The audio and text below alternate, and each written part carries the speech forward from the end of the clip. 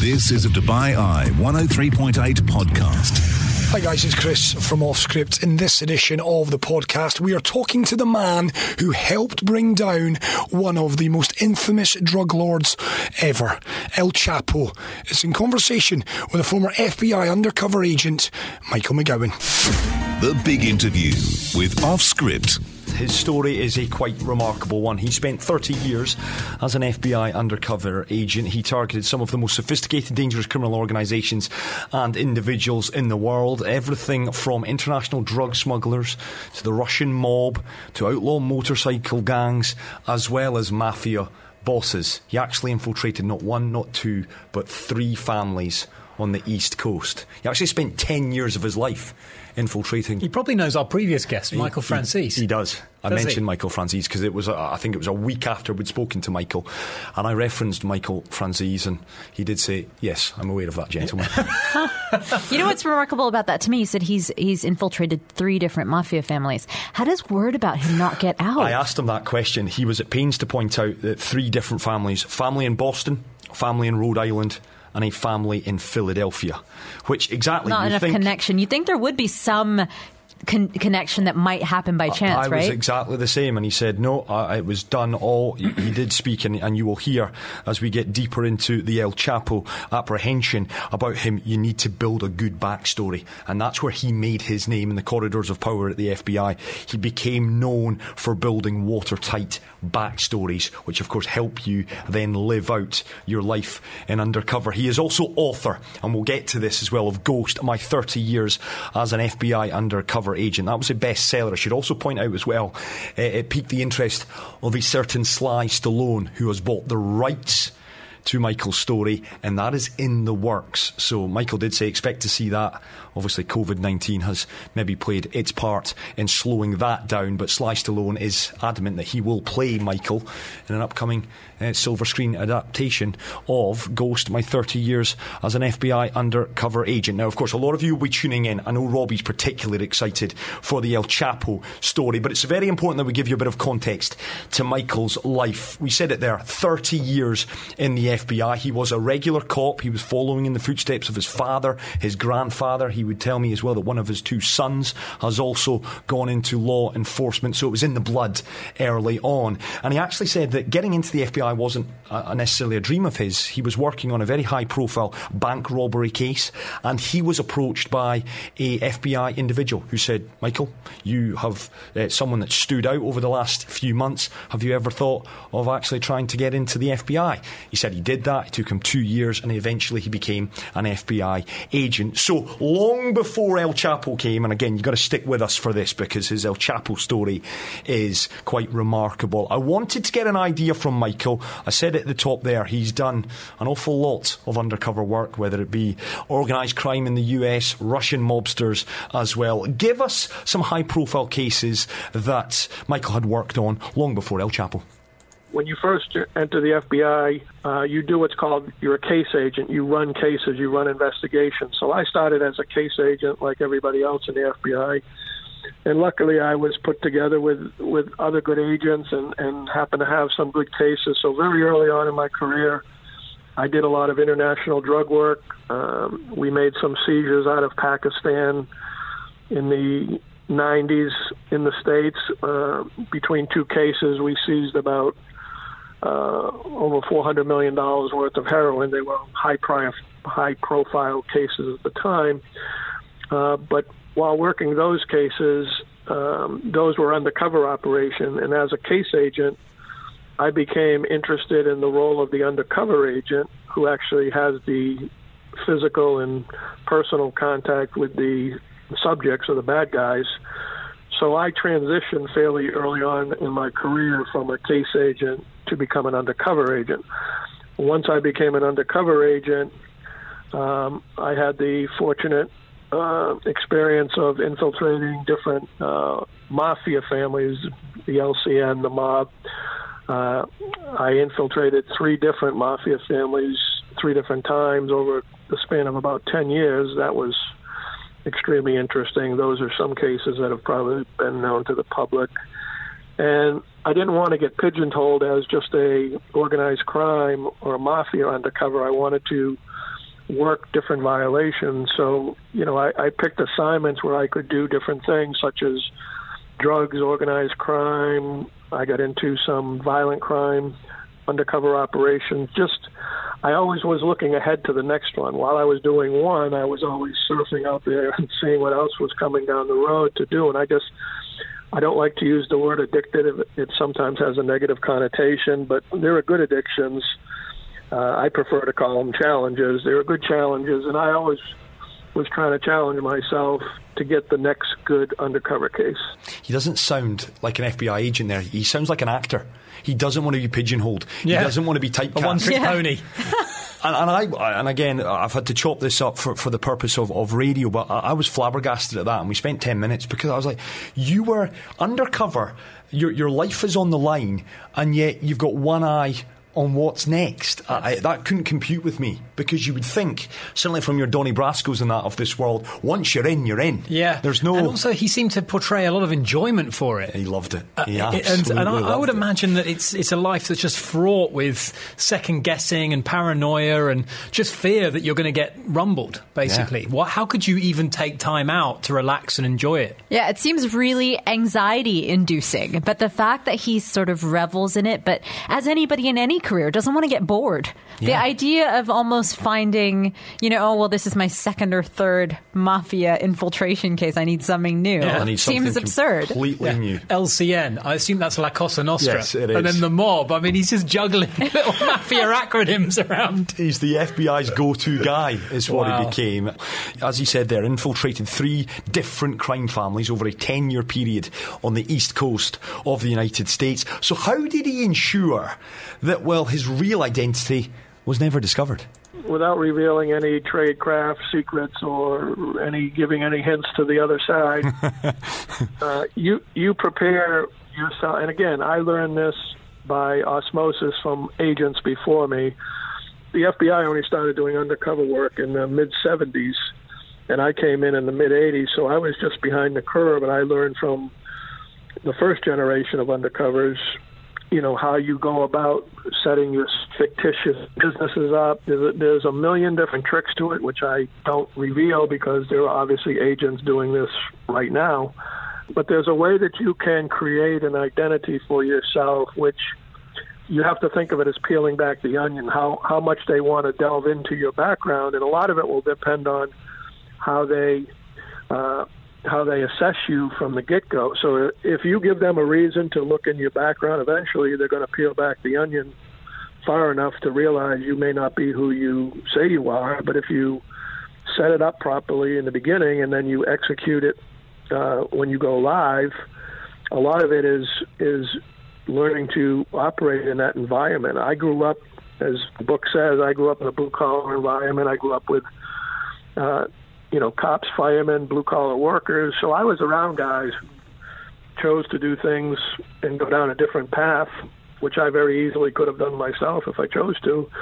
But I knew I was going to get into police work, so I always felt comfortable in that environment. I've been around people who have probably crossed over the line more than once, from the time I grew up until I entered police work. And then once I get into police work, I was fascinated by the other side. I always tried to figure out, I tried to think and act like a bad guy when I was undercover because I had been around them so long. So it really wasn't a big leap. I think people always ask me, how could you have infiltrated so many different groups? I'd like to think it's because growing up and the experiences I had as a child and growing up kind of helped me along that way. And it's weird because when you see in the films, you always see the good guy who's undercover is always placed in a predicament where he has to really do something that's bad. Yeah. And often he makes a judgment call that he goes, okay, I'll go along with this if it's a robbery or whatever, because I need to maintain my cover. So there's actually not that much when you're undercover and you're acting like that. It's a very fine line. Absolutely it is. Absolutely it is, and I actually put that question to him and he said that his moral compass never did deviate. He was adamant on that front, that he was never asked to do anything that would be crossing a line because, well, compartmentalising it all, that was a question I wanted to put to Michael because, as I've already alluded to, he is in a lot of ways playing the ultimate actor role. You know, if they handed out little gold statues to these guys, you know, forget your Daniel Day-Lewis's and your method acting and your, I was about to say Gareth Bale there, your, what's his name? Christian Bale. Sorry, football on the mind. Forget those guys. I don't think Gareth Bale's much of an actor. Yeah, I don't think he is. But forget your Leo DiCaprio's and that of this world. When you really think about it, this is life and death for someone like Michael. He is putting his life on the line he's acting, essentially. And you don't get a second cut. No. I mean, you make the smallest of mistakes that gives people a tell because it's so easy to read people. Absolutely. The moment somebody acts a little bit strange or unusual, your ears prick up. Absolutely, especially when you're in a life of crime. Exactly. So these criminals, they're probably, their senses are hyper because they're trying to evade capture at the end of the day. And you've touched on it already, Sono. Dealing with that mentally, how did Michael go about separating the two lives that he led? So my answer to that is I've done a number of speaking engagements, obviously, since the book came out. You have to remember, I also kept my mouth shut for 30 years, so I'm only talking about things that have already worked its way through the court system. Yeah.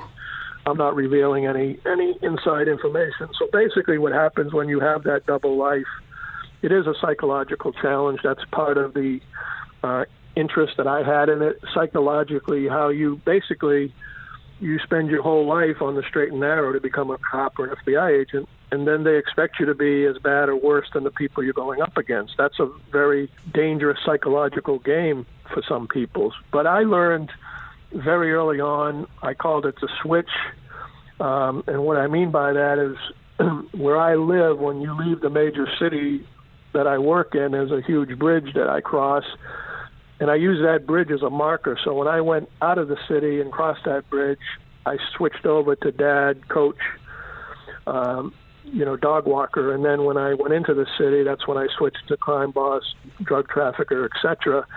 And that was a physical landmark that I use, which sounds stupid maybe to most people, but it worked for me because if you're not careful, you can blur your two lives together. And I just made a point of, when I did go home, or when I was able to go home, that I wasn't going to drag the job home with me. I tried to isolate my family from what I did for a living, just so we could have.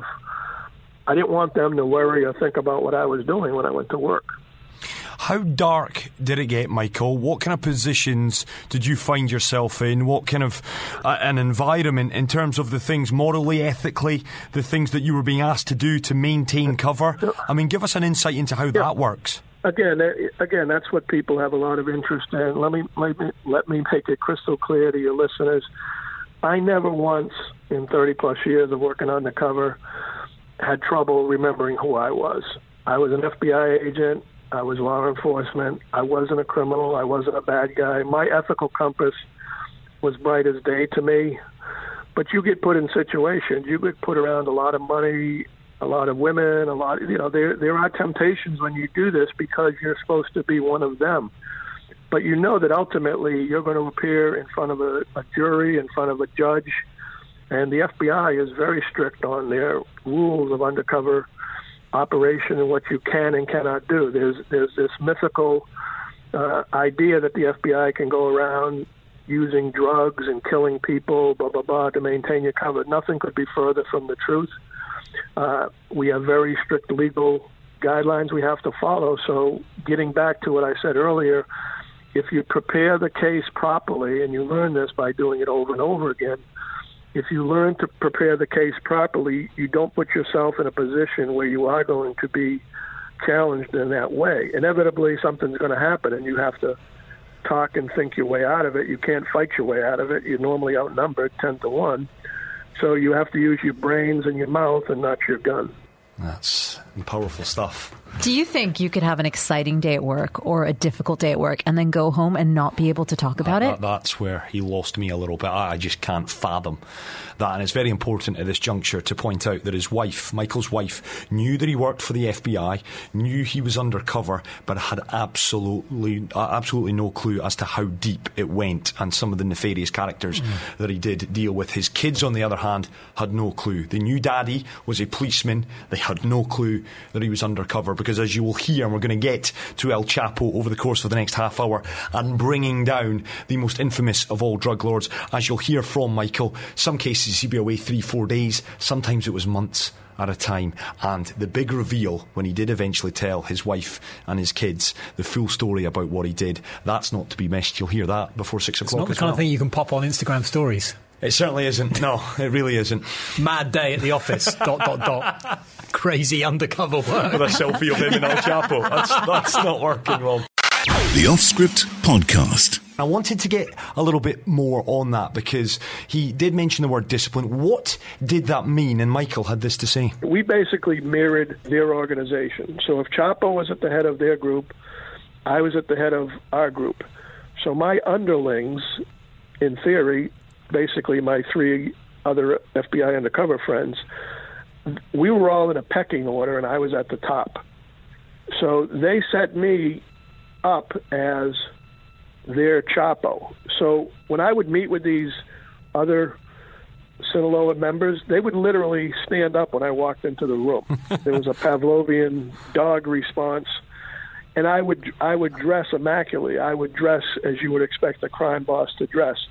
I wouldn't speak about crime or criminal activity to anybody but Manuel. So I'd be standing there with some of them, and I'd be social, I'd be polite, but I was on a different level from them, and that was the plan, and that's how the other undercovers arranged it. So when I came to a meeting, that's when important things had to get done. And again, because I was talking to Manuel, who would go back to Mexico and meet with Chapo, we would get answers directly from Chapo through Manuel. So we didn't have to worry whether we were dealing with lower level members or intermediary members. We were basically talking boss to boss. So that was and again, I compliment my 3 partners as just setting the table so perfectly that when El Viejo showed up, something important was happening, and that's where we collected the greatest evidence. He makes it sound so routine, but it just cannot have been. He must have been on tenterhooks the whole time. Anyone that's just tuned into this is not a movie. This isn't the script of a movie. This is real life. This is Michael sitting down, acting as a crime boss from Naples, from Sicily, from Europe, sitting with one of the head honchos for El Chapo, the Sinaloa cartel. And despite being one of those quote-unquote good guys, he, in a way, is experiencing the same hit of power, the same kind of things that El Chapo is getting out of his position. He's getting to live that power of being a drug lord. He is. Or mafia boss. And there is a very famous story that I had to pick up. I had to delve a little deep into my research for this, but a story that did the rounds was that he actually adorned a purple velour bathrobe in one of his meetings with the Sinaloa cartel to throw them off the scent a little bit. I wanted to find out, was that true? Absolutely. People ask me about that all the time. There's a video, which I promise you'll never see, but there's a video of it. And what happened in that day, but again, getting back to the psychological aspect of this job, when you're negotiating with the Sinaloa cartel, if they think you're the cops or they think worse, you're the FBI, you're probably not going to get anywhere. So you tell me how many crime bosses are going to show up in a purple velour bathrobe to negotiate. But that just came from years of experience. My team was tight. We were nervous. It was the first meeting. And I had dressed up in a very expensive suit and watch and the whole 9 yards. And I went into use the men's room and I saw this bathrobe. And instinctively I just said, no way he's going to figure this out. So I slipped on the bathrobe and I did the entire meeting in the purple bathrobe. That is amazing. That is absolutely amazing. And that was the first meeting with the Sinaloa cartel, was you wearing a purple velour bathrobe? For 4 hours, yep. It's like Scarface. It is. Yeah. It's unbelievable. It's eccentric, is what it is, and the fact that it just came to him. And you know what? Again, you know, we've talked sport and we've spoken with so many great sportsmen and women over the years. You talk about being tight. I guess the mark of a good leader is being aware of what your team is. And he said it was our first meeting. The guys are a bit nervous. I just wanted to do something that would relax them. And his way of doing that was sporting a purple. Nervous. Wow. A bit nervous, like you said there. The FBI, no one from the FBI is doing that, right? Only somebody with the extreme confidence and power who can do that. Exactly that. We fast forward then to the day that the deal is agreed. 3 years in the making. It's over in Madrid, Spain. The deal is agreed with the Sinaloa cartel. We got 350, I think it's 346 kilos of cocaine in Spain, at a port in Spain in July of 2012. And you have to remember, we spent 3 years setting up this pipeline that they thought they were going to be supplying Europe for years. So we had the Sinaloa cartel members. Again, Chapo's still a fugitive at this time. He's not going anywhere. But we had his executive board come over to Spain to celebrate the first deal with us, thinking we were going to do deals for years. And that's when we arrested them. So how did that day unfold? I met with Manuel for 3 hours before the arrest on video, going through every piece of evidence in the case step by step. So he sat down with me and, you know, basically buried everybody with the evidence we had collected. He buried everyone, including El Chapo, with that. It was on camera. I should also point out, and Michael's at pains to point out, it wasn't as if Michael went, ta-da, you're arrested. He is the ruse. He backed away when the guys were at the hotel. That's when the FBI, with Spanish authorities, swooped in to arrest them. What role then, and we'll finish here, and I've got a lovely little tale to tell you at the end of this, what role then did Michael's case that he built against El Chapo, what role did it play in his apprehension and subsequent conviction over in the US? We had an indictment out of the District of New Hampshire. That's actually where we prosecuted them. So we had an indictment. Obviously, Chapo was still a fugitive, so he wasn't involved in that trial. We had a trial up in the state of New Hampshire where I mentioned Chapo's one of his attorneys went to trial, and we convicted him. And then what happened was there were a number of cases around the United States that had Chapo in their indictments. There were cases out of Chicago, Houston, New York, but there was probably 7 or 8 cases. The difference with our case is we had actual simultaneous contact with the Sinaloa cartel. So the other cases made indictments based on they're called historical indictments, the use of informants, the use of former members. Well, we actually had the evidence of direct contact with the group. So all of that evidence was supplied to the Department of Justice down in Washington, and they elected to have the case, Chapo's case, held in New York. So he went to trial in New York, as you know, was convicted and sentenced to the Supermax in Colorado here in the state. So he's not getting out of that prison, I can guarantee you that. You know, he may have got out of 2 Mexican prisons, but he's going to die in a U.S. jail. He certainly is. He is serving a life sentence at the ADX Florence Supermax prison in Colorado. The worst of the worst are there. He ain't going anywhere. And Michael McGowan it was who played his unique part in bringing down El Chapo. The Off Script Podcast.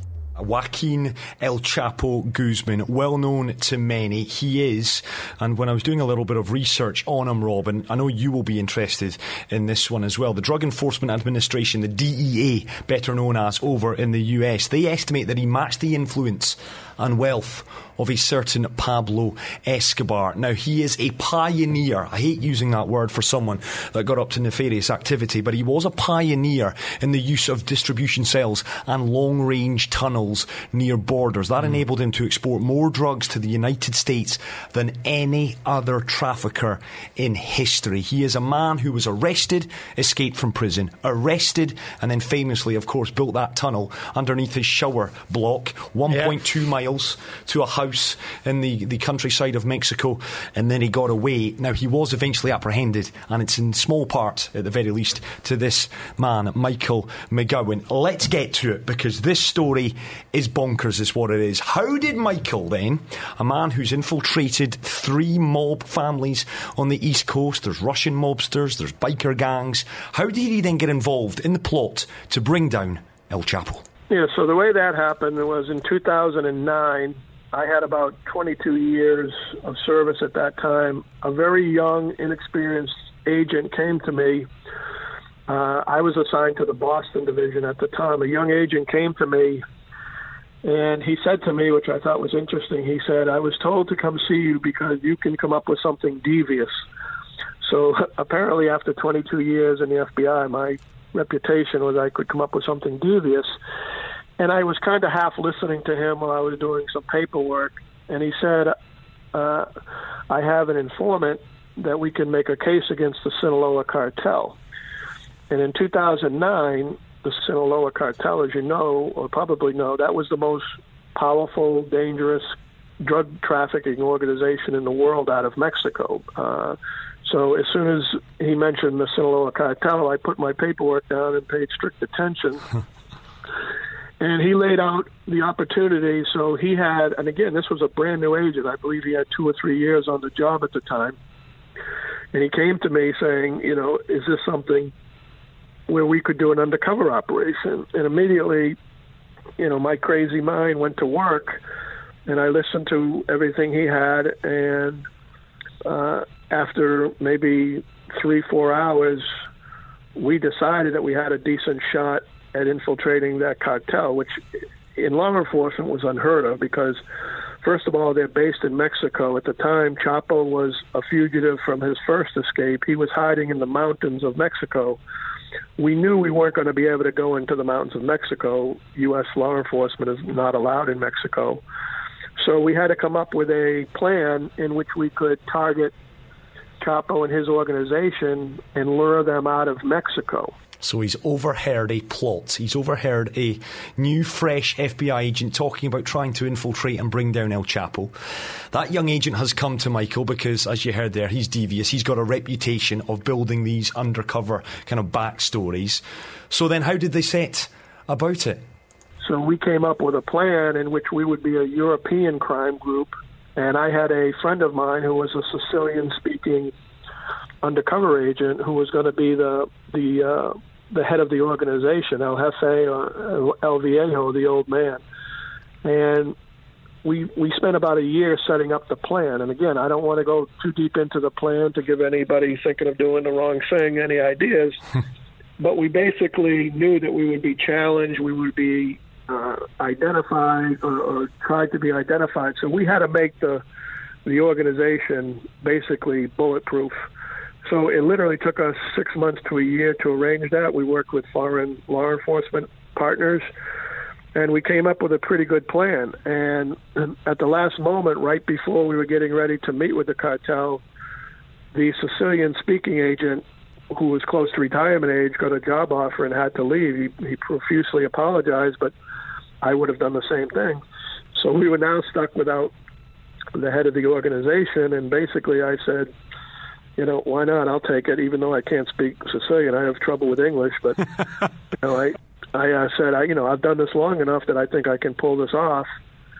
And starting in early 2010, like I said, we started in 2009. We had our first meeting in 2010, and we were able to meet with Chapo's blood relative, a gentleman named Jesus Manuel Gutierrez Guzman. He grew up with Chapo. He was his childhood blood relative, one of his cousins. And we started with a single meeting with him, and 3 years later, we eventually made a case against, and were able to indict Chapo, 8 of his lieutenants, and we seized about 350 kilograms of cocaine in Spain. Wow. So, and when I say those 3 other undercovers deserve the bulk of the credit, they were the ones who had to do the day-to-day operation. I became El Viejo, the old man. I was the equivalent of Chapo in Europe. So Chapo and I would communicate through Manuel. I wouldn't even talk in front of the other Sinaloa members. I would only talk to Manuel, who was talking to Chapo, and through Manuel we would exchange messages, handwritten messages, phone messages, etc. And we basically negotiated between each other through Manuel. The bravery that would take to go into that organization and act out a scenario, a syndicate, whatever you want to call it, when every moment you risk being exposed and you know what they do to you. Absolutely. If they find you. It would not be a good way to go. The other thing I can't believe about that is that he took on the Sicilian crime boss character, but that American accent of his, he said, it's hard to imagine him really embodying that. I mean, he must have done so much preparation. So much prep, he said. But the thing that amazes me of that, the guy that he had earmarked got a job offer, which really crystallises and underlines again the fact that this is a job. That this old guy who had been worked with them for a year on being the figurehead of this quote-unquote European crime family got another job. So he left. He was close to retirement age, and Michael did say he wouldn't have blamed it. He didn't blame him for it. He would have done the same. He left. So Michael had no real choice. After a year of priming this and getting into the Sinaloa cartel, Michael had to step up. He did just that. I want to play this clip very quickly. How many times then did Manuel, the figurehead, the face of the Sinaloa cartel, interact over the 3-year period? I probably met with Manuel, I'd say between 15 and 20 times. The other undercovers, because there were other people involved in that meeting itself, we met with the Sinaloa cartel at least 100 times, I'd say. And give us an insight then, Michael. How does negotiations work? We've all seen the movies. You're sat across from one another. A few expletives are throwing out. You're trying to get a common ground. Is it like the boardroom, or is it like Donald Trump, you're fired? Is it, give us an idea. That's a good question. What they are, when you get to the level of when you're negotiating with the top echelon of the Sinaloa cartel, it is just like sitting in a board meeting at General Motors. They're very, very good at what they do. They're very intelligent. They're very savvy. So we have to be as good as they are. And I was running an undercover team at the time, and I handpicked those other 3 undercovers based on my experience in working with them before, because we basically had to put an all-star team up against them. And that's what I chose to do. And you got to remember, for 3 years, almost daily, we have to convince the Sinaloa cartel we're as bad as they are, and we're the FBI. And I tell people the one story. At one point, one of Chapo's lawyers pulled me aside during one of the multiple meetings we had, and he said, "Chapo wants to compliment you on your organization." And I said, "What do you mean?" And he says, "He wants me to tell you that your group is the most disciplined group he's ever seen, even his own." So here is Chapo basically complimenting the FBI on our discipline in our organization. And the same lawyer in the same meeting said, "We'd like you to clean or launder some of our money." And that wasn't the violation we were targeting. But I said, "Well, I'll think about it. How much do you want to launder?" And he said, "Just a little bit to start." I said, "How much is a little?" And he asked me to launder $500 million. So again, we turned him down, because you gotta remember, when you're dealing with a group like the Sinaloa cartel, if you act like police, they're going to sniff you out in a second. So what police agency is going to turn down laundering $500 million? Well, we did, because we had to convince them we were a crime group and not the FBI. And as I said, results are what matter, and we were able to indict Chapo and his top echelon group. A lot of you getting in touch with us, a lot of you enjoying that interview with Michael McGowan, who infiltrated the world of the Sinaloan cartel. I mean, it's amazing that he's chatting to us about something something that you can't even relate to. And that's I mean, I couldn't even conceptualize where one would begin with how you would work on setting up a plan that would fool an agency, a criminal organisation who are so suspicious naturally, who are so cunning, who are so clever. To fool them, you've got to be even cleverer than them.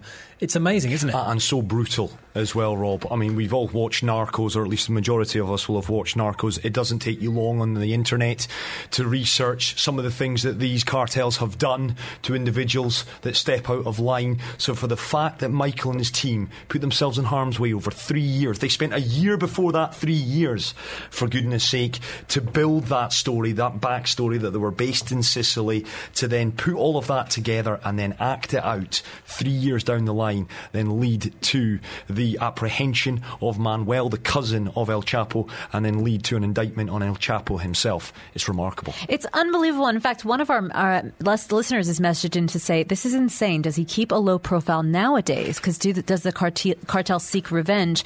Can't believe they managed to play this for years. It makes you think, even after pulling off this kind of stunt, like you said, he kind of faded out into the background. Yeah. But wouldn't you be always looking over your shoulder, even afterwards, thinking you might get caught out? Well, I did ask him that. Certainly when it came to crime families, he said a lot of these guys, it's not in the movies. You'll find that in terms of revenge, that doesn't happen all that often. He said it's a bit more of a kind of media construct that. In terms of El Chapo, I mean, El Chapo himself is now locked up. I mean, his family, I know his son has taken on, I think, the head honcho role at the Sinaloa cartel. They remain in operation. I'm not quite sure they are to the scale that they once were. But a clip that we didn't get to, and we're going to podcast this up in full because there's about another hour that I had with Michael on this. But I've got to just tell you this quick tale, because I said at the start of the interview, his wife knew that he was a police officer, didn't know for 1 second that he was liaising with the Sinaloa cartel. Now, what he said was it was approaching his retirement after 30 plus years, and he made the decision to write the book that he eventually would go on and it would get published. But he said that the plan was never for that book to be published. It was more his thoughts to present to his wife and his 3 children. He had a daughter and 2 sons. It took him 2 years to put it together. He got 4 binders, ring binders, with a whole manuscript. And what he did was, Christmas Day of 2015, he stuck the 4 ring binders, he wrapped them up, 1 for his wife, 1 for his daughter, and 2 for his 2 sons. Wrapped them up. They opened them, and his wife and his daughter ran off, went to their bedrooms. He said it was the worst Christmas ever. He didn't get a Christmas dinner because they just read it from start to finish. They went through the night, finished it up breakfast on Boxing Day. He said it was an emotional time, there was a lot of tears, and it was his way of telling them, this is what Dad did, this is what your husband did for a living. Every tale, from start to finish, all the different undercover operations he did, including the one against the Sinaloa cartel. And in there, and he got a bit emotional because he talked about, this is why at times Dad had to answer the front door hiding a gun behind his back, when it was his son's friends, his daughter's friends, because he was heightened the idea that I've been rumbled, people are finally here to maybe kill me. And in that, it was very much not a love letter per se, but it was him explaining, this is what Dad did. Eventually it was picked up, eventually it's been published. You need to get on this, guys. It's an incredible book. I've actually purchased a copy of it because I want to read firsthand. It's called Ghost, My 30 Years as an FBI Undercover Agent. Incredible stuff. And it would probably be more, because he's putting himself willingly in harm's way, it would more be fear out of his family's safety than his own safety. He knows that every single day he's got the potential to be uncovered and therefore to be at the mercy of these individuals. But he would be fearing for the innocent people who had no clue what he was up to. And that would be surely something that would eat away at him. Yeah, absolutely. We've had a load of messages in. Thank you very much for letting us know that you're enjoying it, because obviously it points us in the right direction as to who we reach out to and who we try and get conversations with. Truly gripping. Certainly what Michael did in wearing that purple bathrobe as an extra little prop to fool, to help carry off that deception. Sanjay says, seems so otherworldly. Such dynamics don't exist anymore. I'm sure they still do. I'm sure people are still infiltrating criminal organisations. I'm sure the Sinaloa cartel, maybe it's not as big as when El Chapo was at his peak, but you've got the Tijuana cartel, you've got the Juarez cartel.